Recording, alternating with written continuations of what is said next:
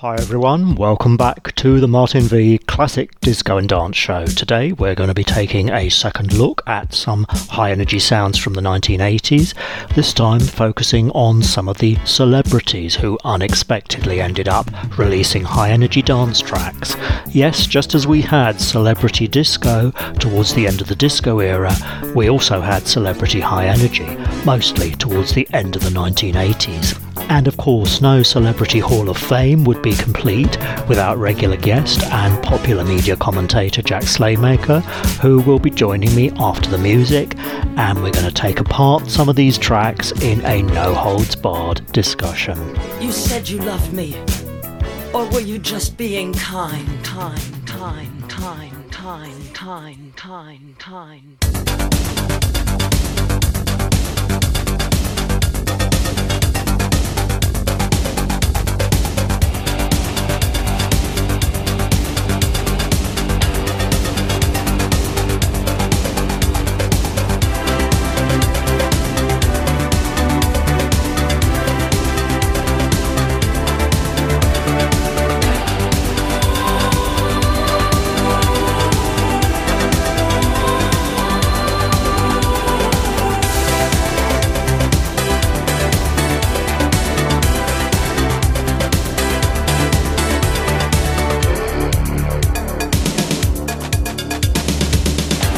The sun comes up, I think about you. The coffee cup, I think about you. I want you so, it's like I'm losing my mind. The morning ends, I think about you. I talk to friends and think about you. And do they know it's like I'm losing my mind? All afternoon doing every little chore. The thought of you stays right. Sometimes I stand in the middle of the floor. Not going left, not going right.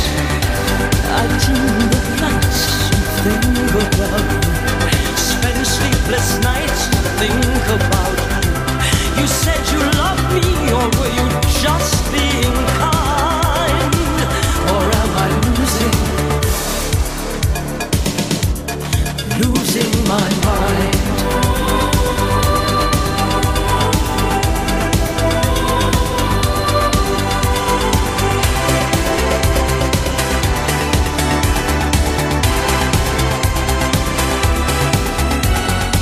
All afternoon doing every little chore.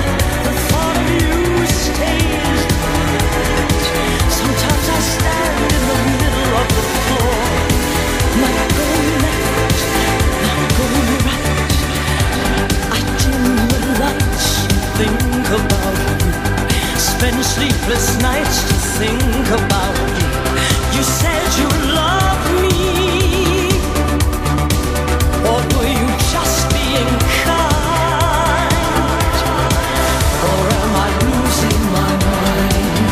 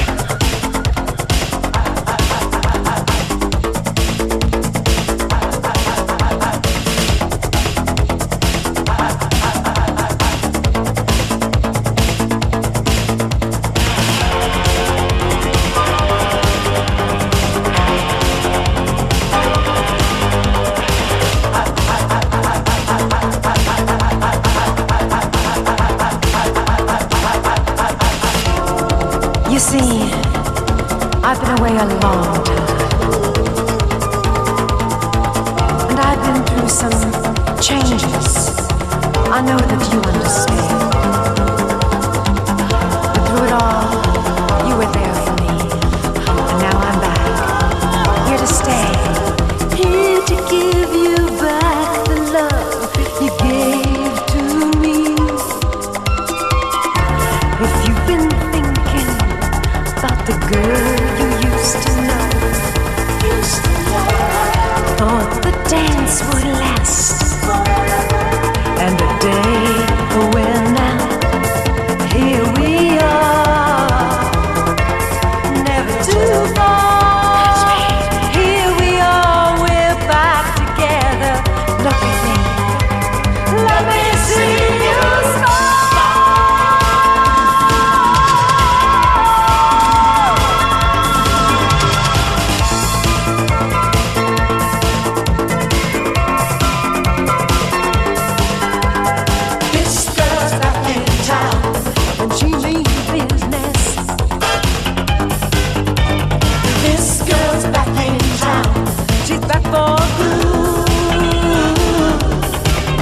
If you only knew what I've been through, well then you understand why I come back to you. No more fooling around. This girl's back in town, and she ain't leaving. No, no. This girl's back in town. She's back for more. Well, now I know what's right from wrong, and now I know the only place where I belong. No more fooling around. This girl's back in town. She's back. Well, I've been hurt and I've been down, and I've been pushed, kicked around. She's back.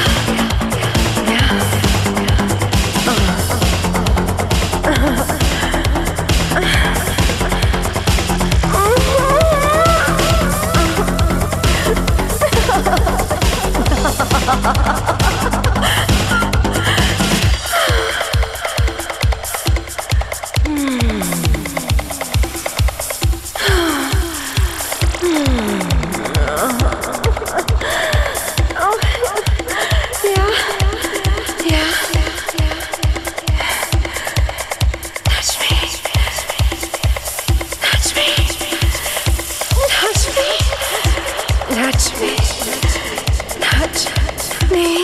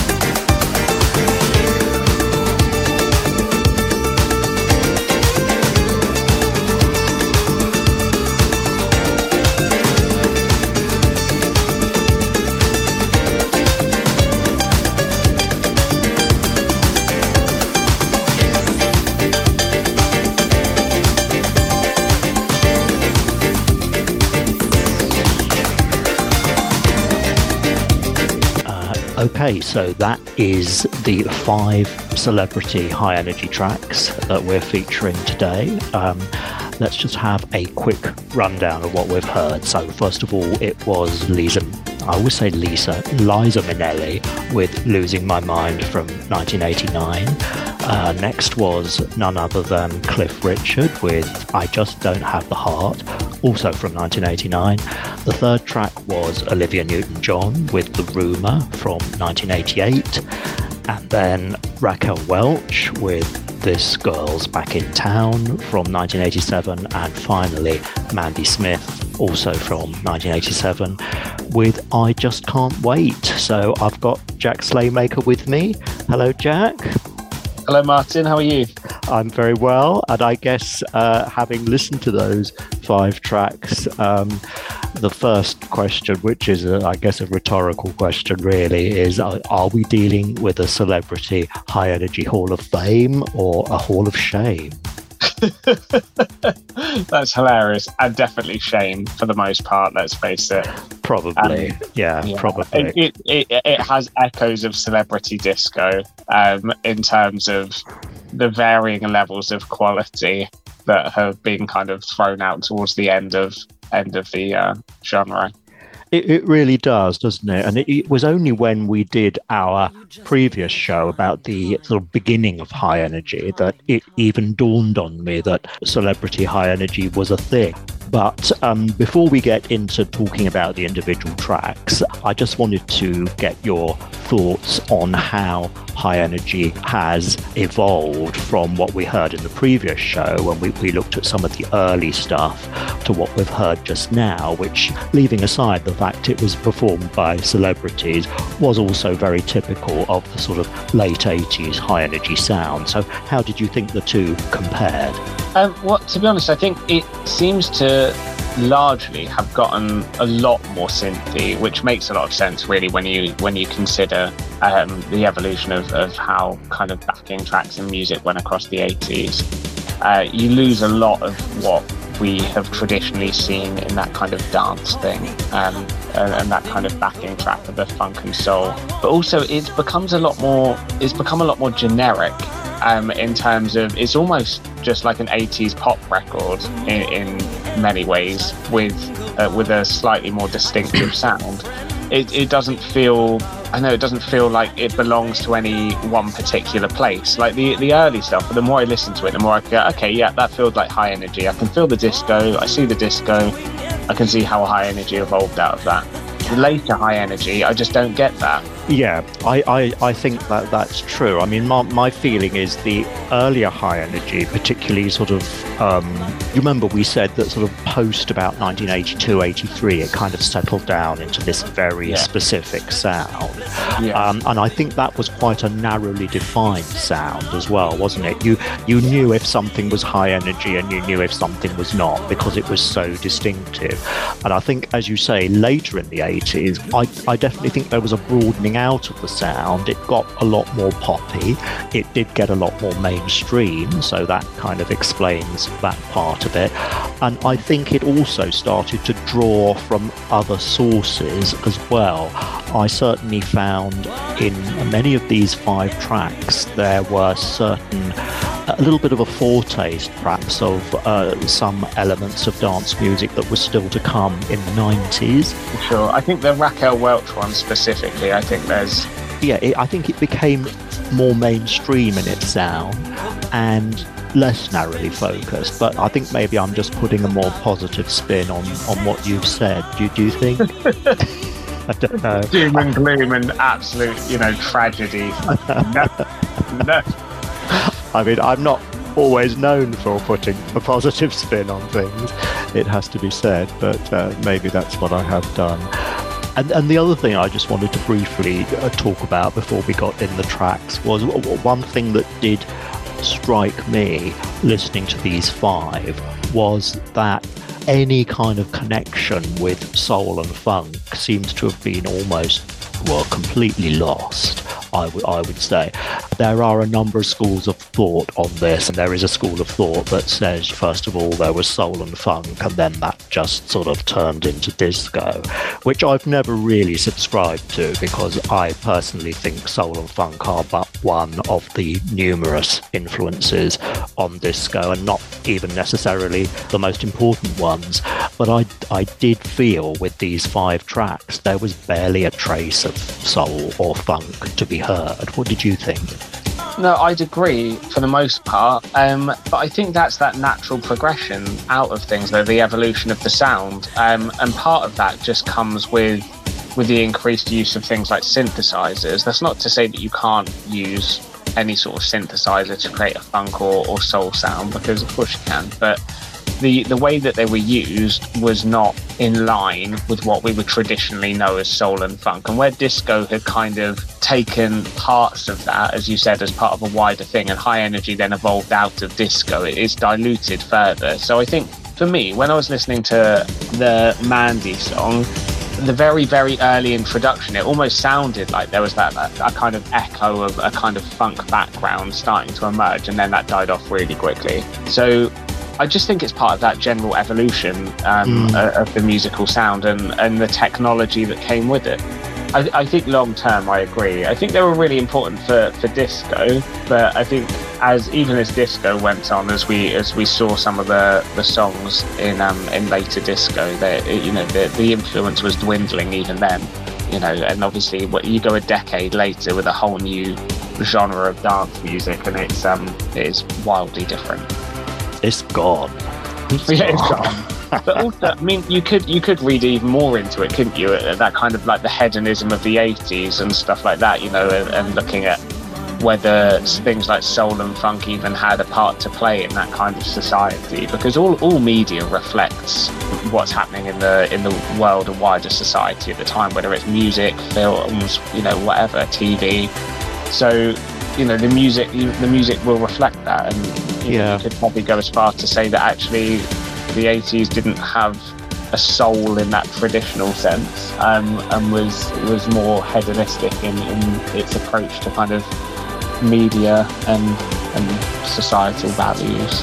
Yeah, I mean, I don't really think the 80s was probably a high point for soul and funk. So I suppose it figures that it wouldn't really be heard as an influence in other music forms. Anyway, let's get on to the 5 tracks. So we've got Liza Minnelli and Losing My Mind from 1989. I mean, you couldn't really imagine a track which ticked more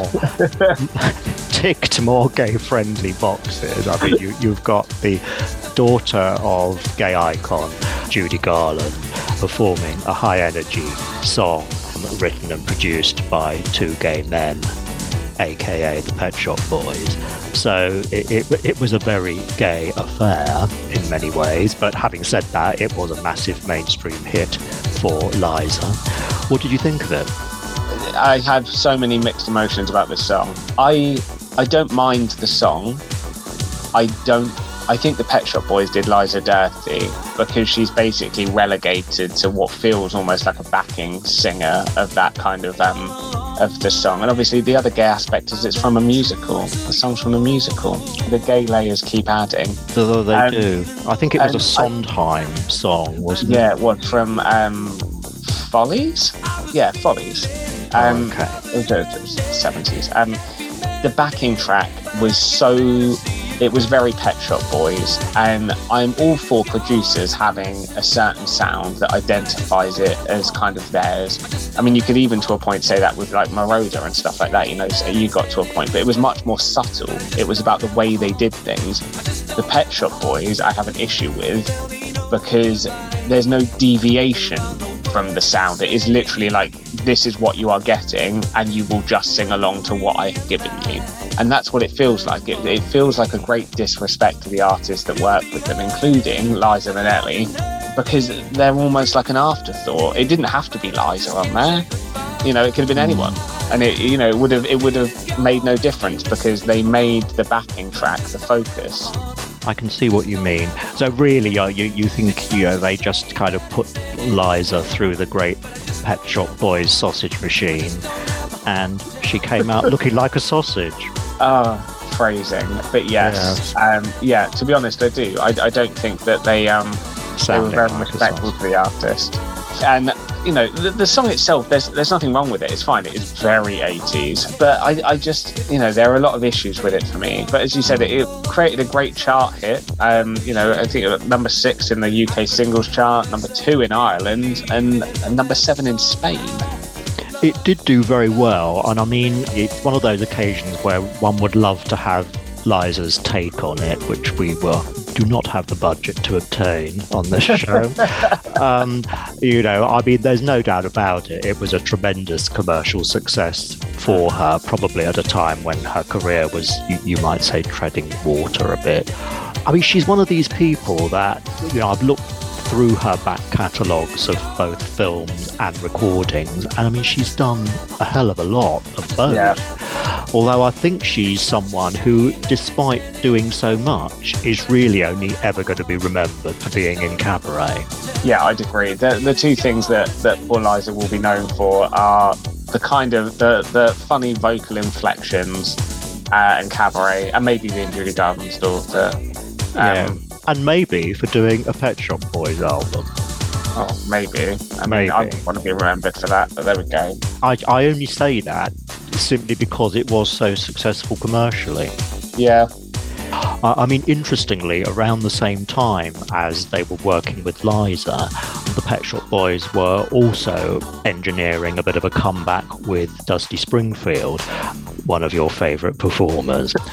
And I will say that if you listen to the stuff they did with Dusty Springfield, I think they handled her much more sensitively. You know, she kind of came through a lot more strongly as herself on the tracks, and that they did sound like less of Pet Shop Boys tracks with Dusty doing some vocals and more like Dusty Springfield tracks. So I think they were capable of handling established artists a bit more generously, but they just didn't really do it with Liza Minnelli for whatever reason. I haven't listened to all the other stuff on the album they did with her, which is where this track comes from.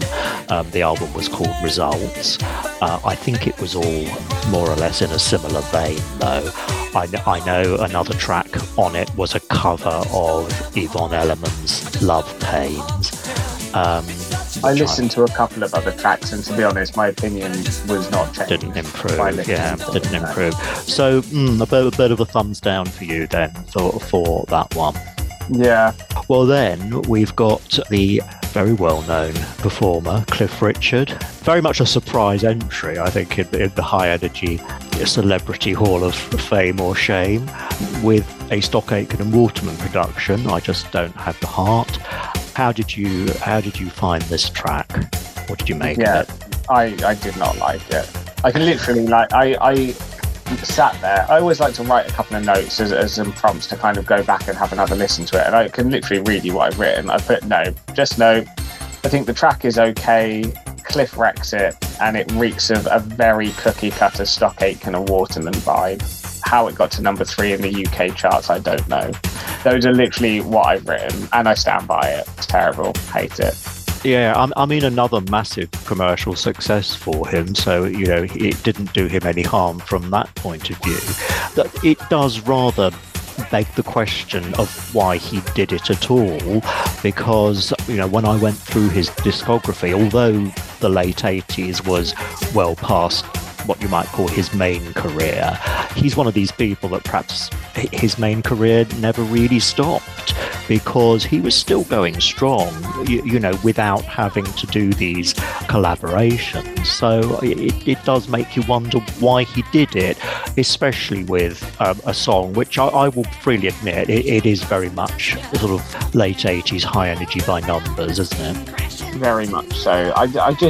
I don't think his voice or his vocal style lends itself to this particular sort of music, even if it is the really watered down pop version that we were getting by the late 80s. It was just a bit jarring to me, and as a point, like I don't mind Cliff Richard. Like there are quite a few songs that are kind of campy fun that I love, like things like Living Doll and Wired for Sound. Like I love stuff like that. You know, it's a good laugh. It is what it is, but not here. This was not something that I enjoyed.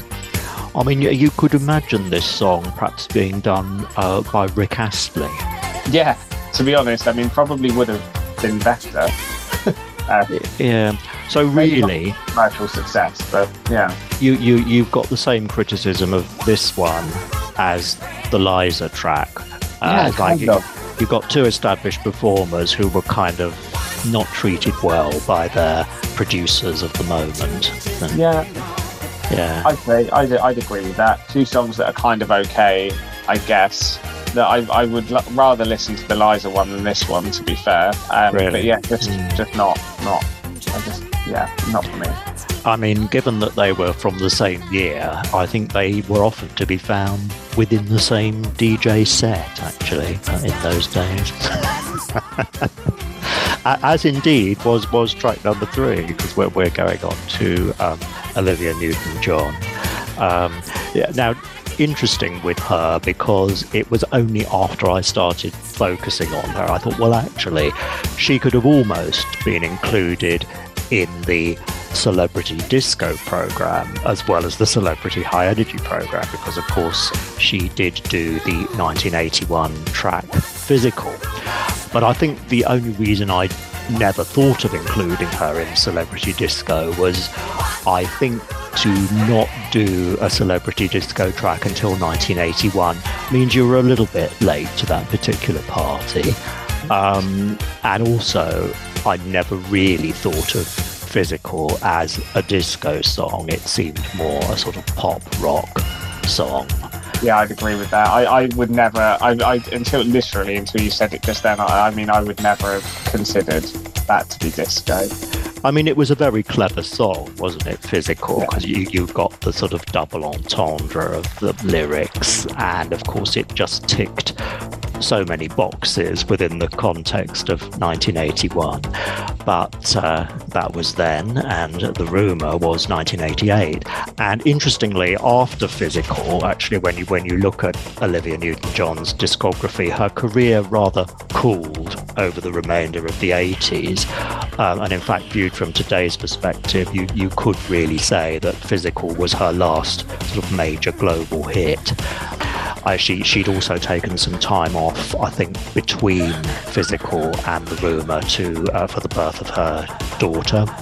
So, you know, I guess she sort of felt she was at a little bit of a decision point in her career, and she teamed up with Elton John to do the rumour, who I think wrote, produced, and also does backing vocals on it.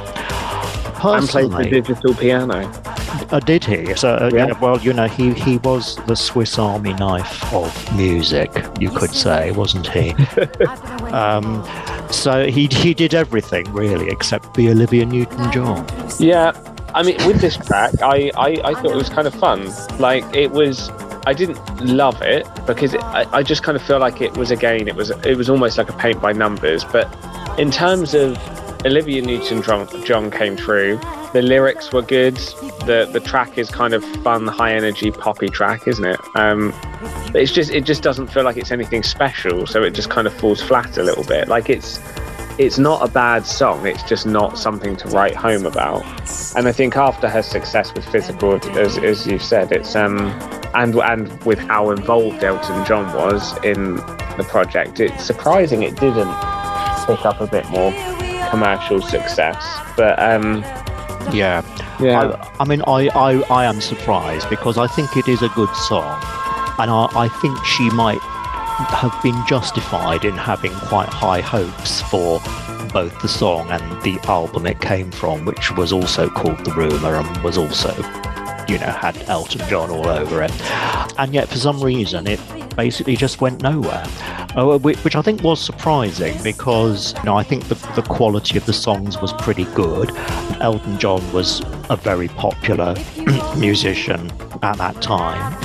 So a little bit of a disappointment, I would imagine, from her point of view. I mean, it got a lot of play in clubs, but I think that was it. It's a shame because, as I said, at its core, it's not a bad song. I mean, I've certainly heard worse, but I will say that I didn't really feel like it was anything particularly special, and that it was a good song, but that was about as far as I go with it. The lyrics were good. I love a lyric. Indeed. I mean, I don't think it fell into the trap of the first two songs. No, I mean, I think it gave Olivia Newton-John enough scope to kind of be herself on it. But you can definitely tell it's her. You don't listen to it and just think, oh, they could have used anybody for that. It's definitely an Olivia Newton-John track. I don't know if you saw it, but they had quite a good video for this single. I saw, well, to be honest, I did watch the video with it, but I wasn't paying that much attention to it. I was mostly just listening to the song, to be honest. So I'll have to go back and give that a watch.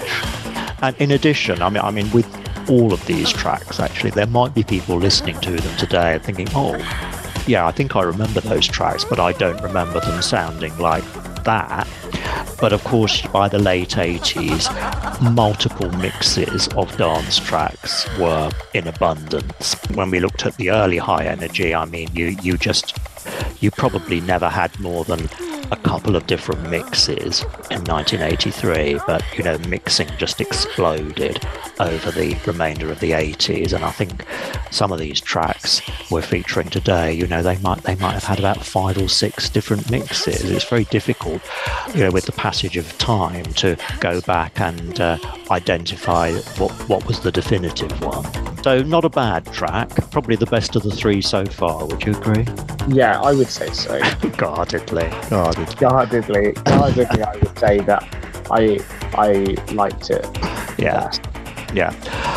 Okay, and then we go on to what I think is the most bizarre of the 5, which is the Raquel Welch track, This Girl's Back in Town from 1987. Bizarre in so many ways. Again, I don't think anyone ever expected Raquel Welch to do a high energy track, or indeed to do any track at all, because she had no track record as a recording artist. If you go on to Discogs, basically it's this track and almost nothing else. So there was nothing before this track, there was no follow-up afterwards. In addition to being an actress, I understand she always had a Las Vegas song and dance act of some kind, so I think she sounds fine on this. But the whole thing always just seemed very odd to me. I don't think it got any commercial success. You did hear it in the clubs. What did you make of it? I'm not going to lie, I kind of loved it. It was so weird. But also, this, I think, when I really sat down and thought about it, is kind of what I assumed high energy would be before I actually started listening to it. And we delved a bit deeper into it. When you first mentioned high energy, I think this song is what I imagined high energy to be, pretty much, in a nutshell. Just very fast and very strange. It's just from start to finish, you're kind of left thinking, what on earth was that? And I actually quite like that. It's kind of madness, isn't it, from start to finish? You don't really know what it's about. The backing is very sort of... It's actually not massively fast in terms of BPM, but the way they've done the arrangement, it certainly feels quite frenetic, doesn't it? Yeah, I think it worked, though. I must admit, I really liked it. It's very high synth. Very, very high synth. I think going back to the idea of soul and funk, I think it was very much dead by this point. It was very, very synth. But I really liked it. As you said, I mean, obviously I don't know much about the RPMs when mixing and stuff like that. But the arrangement does feel very fast. It certainly made my pulse quicken while I was listening to it. And again, it has that kind of like that horror sci-fi movie feel that that plays into that kind of the lyrics of the strong female leads that are sort of present within the song-ish. As you said, it's not really a song about much. So I know, for me, it was just a convergence of a lot of really weird, random things that actually, for me, just turned into a track which I really, really liked. Oh, that's good. I'm glad one of the tracks brought you a bit of pleasure. It is just a bizarre thing, isn't it, from start to finish? And it almost got a slightly sort of sinister feel in places, I felt as well. But I think all of those things are, as you say, kind of quintessential high energy. So I think of the 5 track, it's the track that really does seem to define high energy. Yeah, I'd agree with that. I mean, there may be people listening who don't really know who Raquel Welch is. Basically, she was an actress of the 1960s and 70s, initially used just as decoration in her early films. I mean, she was a very striking, attractive-looking woman. I think she did graduate onto somewhat more serious roles. I think certainly her main acting career was over by the early 80s. So I guess by 87 maybe she was sort of looking around for a bit of diversification. Who knows, really? I mean, whatever the motive for this song, I guess she didn't think it worked out well enough to do another one. I agree with what you're saying completely. It was no follow-up was probably perhaps the best in this particular instance. I suppose it was so sort of weird in a sense. What could you follow it up with? I mean, you'd have to top it with something even weirder, wouldn't you? Which I think actually may just be pushing the boundaries of what you would even want to listen to. So yeah, yes. I think a one and done for Raquel Welch was the right amount. So then we've got something a bit different to finish off with, a celebrity of a different kind, Mandy Smith, and another Stock Aitken and Waterman song from 1987, I Just Can't Wait. Again, for people who don't remember, Mandy Smith became known after her story was splashed over the tabloid press in the 1980s, and what came out was that she'd been having an affair with Rolling Stones band member Bill Wyman since she was 14, and I think he was something like 33 years her senior. And I think the press coverage was, you can imagine, I think in the 80s, the tabloid excess was at its height, and there were not really very many curbs on the excesses, so it was pretty sensationalist and not always sympathetic to Mandy, who I think was portrayed as a bit of a teenage temptress. It's all a bit of a sad story in some ways, because she has since claimed that it's kind of ruined her life to a degree. Come on to that after we've talked about the music. But I thought this was an interesting track. Now this definitely was not the definitive mix. It was something called the jazzy and breezy mix, and cool and breezy. It's like something like that, yeah. And I was browsing through the mixes, wondering which one to go for, and I was reading the comments to this mix, and somebody had said they thought it might have been the best thing Stock Aitken and Waterman ever did. And after listening to it, I thought, you know what, it actually might have been. I personally think they did a really good job on this. I don't know about you. Yeah, no, I actually really, really liked it. It was a bit of a surprise success for me. I mean, there's a lot going on. Obviously, you've got the guitars, you've got synth, you've got kind of like that early little bit of funk in the beginning, but also you've got that kind of pop stuff that runs through it. It's a lot to contend with, but I think it is mixed really, really, really well.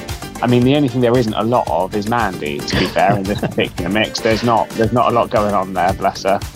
But the actual track itself, I thought was really, really good. I think it was really successful. Yeah, I agree. And I definitely felt with this track, although it's actually one of the two oldest ones in the 5, being from 87, I really thought this had a bit of a foretaste of sort of more mainstream 90s dance music. Yeah, I agree. Absolutely. So it was quite forward-looking in its style. I don't think it really was particularly high energy, to be honest.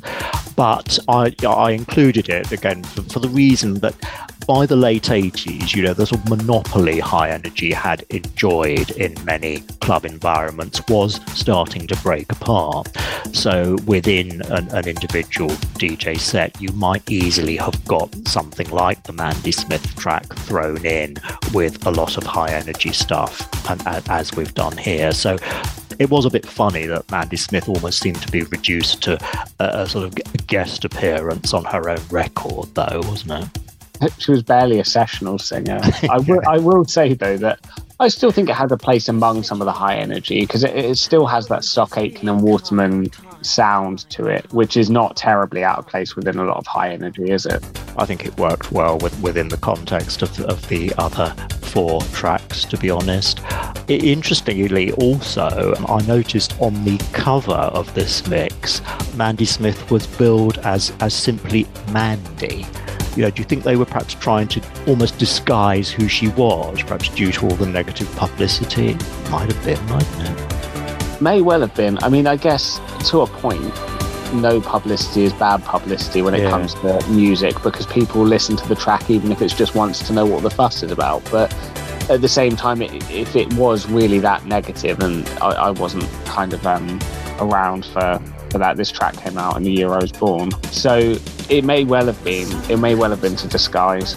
Yeah, who knows? It's one of those unanswerable questions at this stage. I heard she had the sort of trauma of getting involved with Bill Wyman, which I don't think really reflects very well on him, actually, no matter how much of a temptress she may or may not have been. But at least on the back of that, she did actually manage to launch a modest singing and modelling career.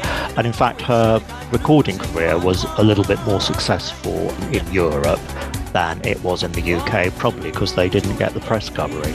Yeah, I mean, that may well have been the case. Obviously, it's terrible, really. I mean, if something like that happened now, it was just absolutely, the press coverage would be so wildly different. Yeah, I mean, it shows, I suppose, how times have really changed. I'm not sure someone would be able to launch a career on the back of that now, really. I know, they'd be in child protection.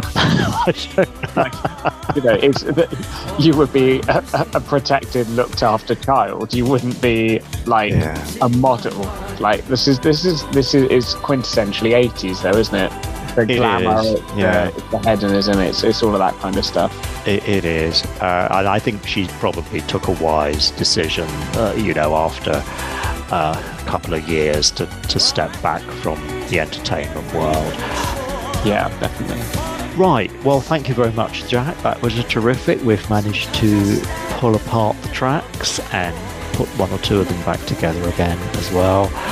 That's it for today, everyone. So this is Martin V, along with Jack Slaymaker, saying thank you very much for listening and goodbye for now.